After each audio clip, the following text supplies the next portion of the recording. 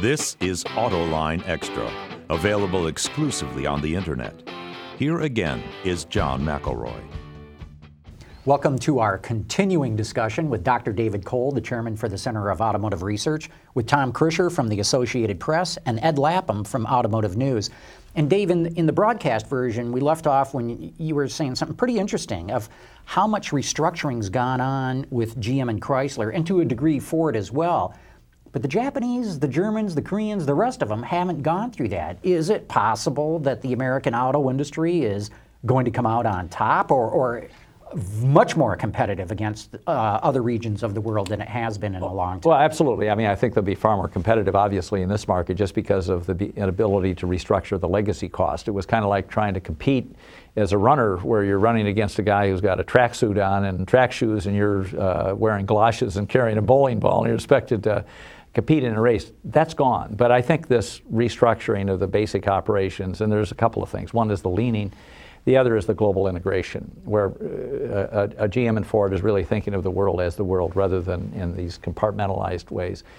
Toyota and Honda and others have thought of the world that way for a long time. And that, I think, does level the playing field. But are they at a disadvantage? And I ask this because so far we still only have the financial reports from the first quarter for the Japanese. Right. But in Q1, Toyota lost more money than General Motors. Honda lost more money than Ford Motor Company. And I don't see the kind of legacy costs that at those two companies that the big three were burdened with, and that's why I'm asking. Well, I are the Japanese going to come out of this at a disadvantage? And the question is, Europeans, Koreans, it's changed. With the heat of what's gone on, there's no question that the rate of change has been very high for the domestic manufacturers here, and I think that does give them competitive advantage.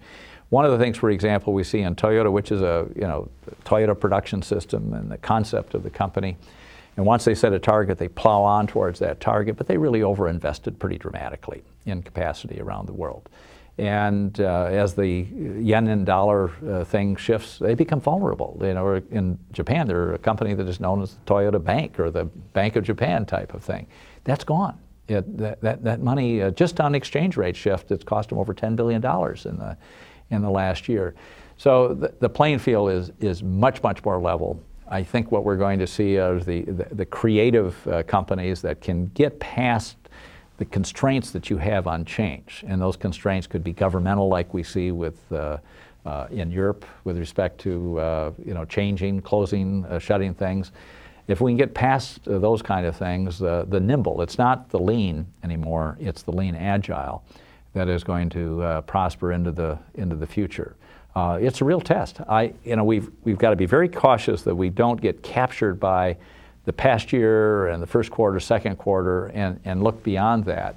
And when we look beyond that, I think, particularly for GM and Ford, I think they're going to be very, very strong companies with the kind of restructuring that they're going through. And this is going to dictate some, and it already has, it is, management changes, restructuring, investment policies, products. It's going to be a wild, wild world for a long, long time, and don't count the domestics out in this game at all. Do you guys see the same thing? Are the Germans, the Japanese, Koreans at all going to be at a disadvantage with the big three having gone through this massive restructuring? We see in Europe now with the Volkswagen, Porsche thing, we see some additional consolidation in Europe. There's General Motors is spinning Opel. There are a lot of things in play in other parts of the world as well. And in Sweden, you have the Indians who are adding capacity. You have the Chinese who've slowed their addition of capacity, but are still adding capacity, bringing things online as they consolidate it. So it is going to be a very lively global game. There's no question about that.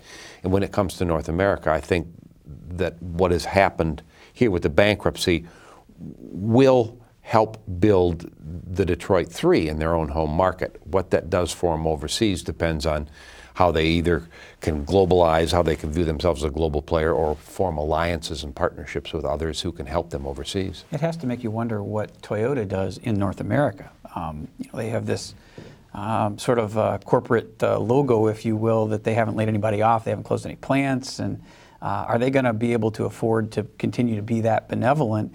And then when the two-tier wage kicks in, the UAW's two-tier wage kicks in, and you got a UAW getting $14 an hour, does Toyota have to cut its wages at Georgetown, Kentucky, which are $29 or $30 an hour right now? So Toyota's going to have to take some steps, I think, to be competitive, which, when would you have heard that in the last 5 years? They're going to have to take steps to be competitive with the domestics. Yeah, my guess with NUMMI, it looks like they're taking steps towards pulling out of the NUMMI joint venture. Will they close the plant, though, I guess is my question. And if they do, they can say, well, NUMMI failed. That wasn't a Toyota deal, so we still have never closed a plant and never laid off a person. Or do they pull out of NUMMI and then tell the UAW or the workers at the plant, hey, that contract went with NUMMI. Now this is a Toyota plant, and we're starting from scratch on this in terms of wages and benefits. I think that's the game that's being played here. In talking to the people in the West Coast, one of the things that they're concerned about is that here's a market that Toyota has been greatly successful in, and the symbolic aspects of closing that plant would be a problem. It's also the only UAW plant in Toyota, and my opinion is that the labor force will do anything to keep that plant open. But we're really witnessing a process of putting a force in place that will ultimately make that plant be restructured. So they might close it, but they've got a plant, a finished plant, not staffed yet in Mississippi. We don't know how this is all going to unfold. I mean, it is a work in progress. And the thing that the situation that the internationals have had is that couple of $1,000 per vehicle cost advantage with legacy costs and other costs, work rule costs and so on, that goes away. So it changes the competitive environment dramatically. And it's also interesting, I mean, the Jobs Bank, which people generally think of Detroit as a horrible thing, the combined Jobs Bank people with the big three is less than the permanent employees at Toyota that are not working now. Permanent employee and Jobs Bank are really the same kind of thing. The temporary employees at most of the international companies, they're gone. You know, they're on the sideline. You have political pressures facing Toyota in Japan and in the United States and in California. That is, right. NUMMI, the Fremont plant, is the last assembly plant on the left coast. And you know, the state of California, which is a big market for Toyota, would dearly love to keep it open.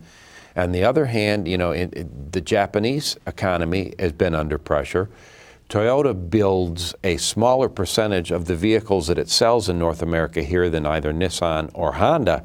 So it needs, on the cost basis, to build a higher percentage here, but that means, you know, pressures back home. So they face their own critical issues. I met with in fact, he came to visit me a few weeks ago, the head of MIDI's auto division, and their exports of manufactured products are down about 75%. From Japan, and that's a horrible hit on their economy. When you think of the foundation of an economy is in three areas: mining, agriculture, and manufacturing. It's not in tech and finance. Those are nice and facilitators, but you can't eat them, wear them, live in them, fly in them, or drive in them. And manufacturing is really, really important in their economy. And at its point that Toyota is bringing a lot of product out of Japan, it's a dilemma.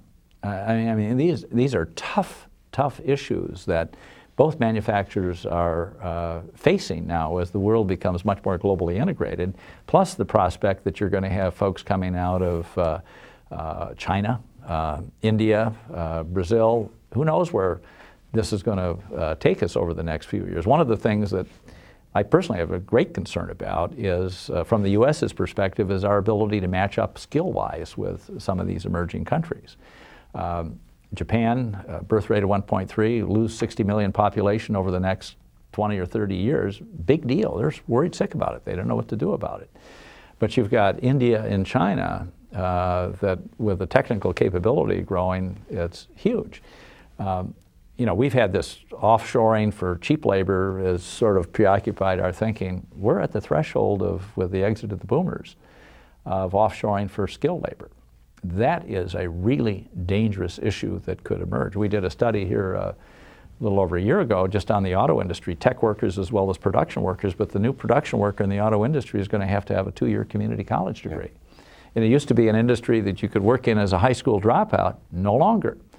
And so are we going to have the people in our economy with the skills that are going to be able to sustain the auto industry and the other parts of the economy? I don't know.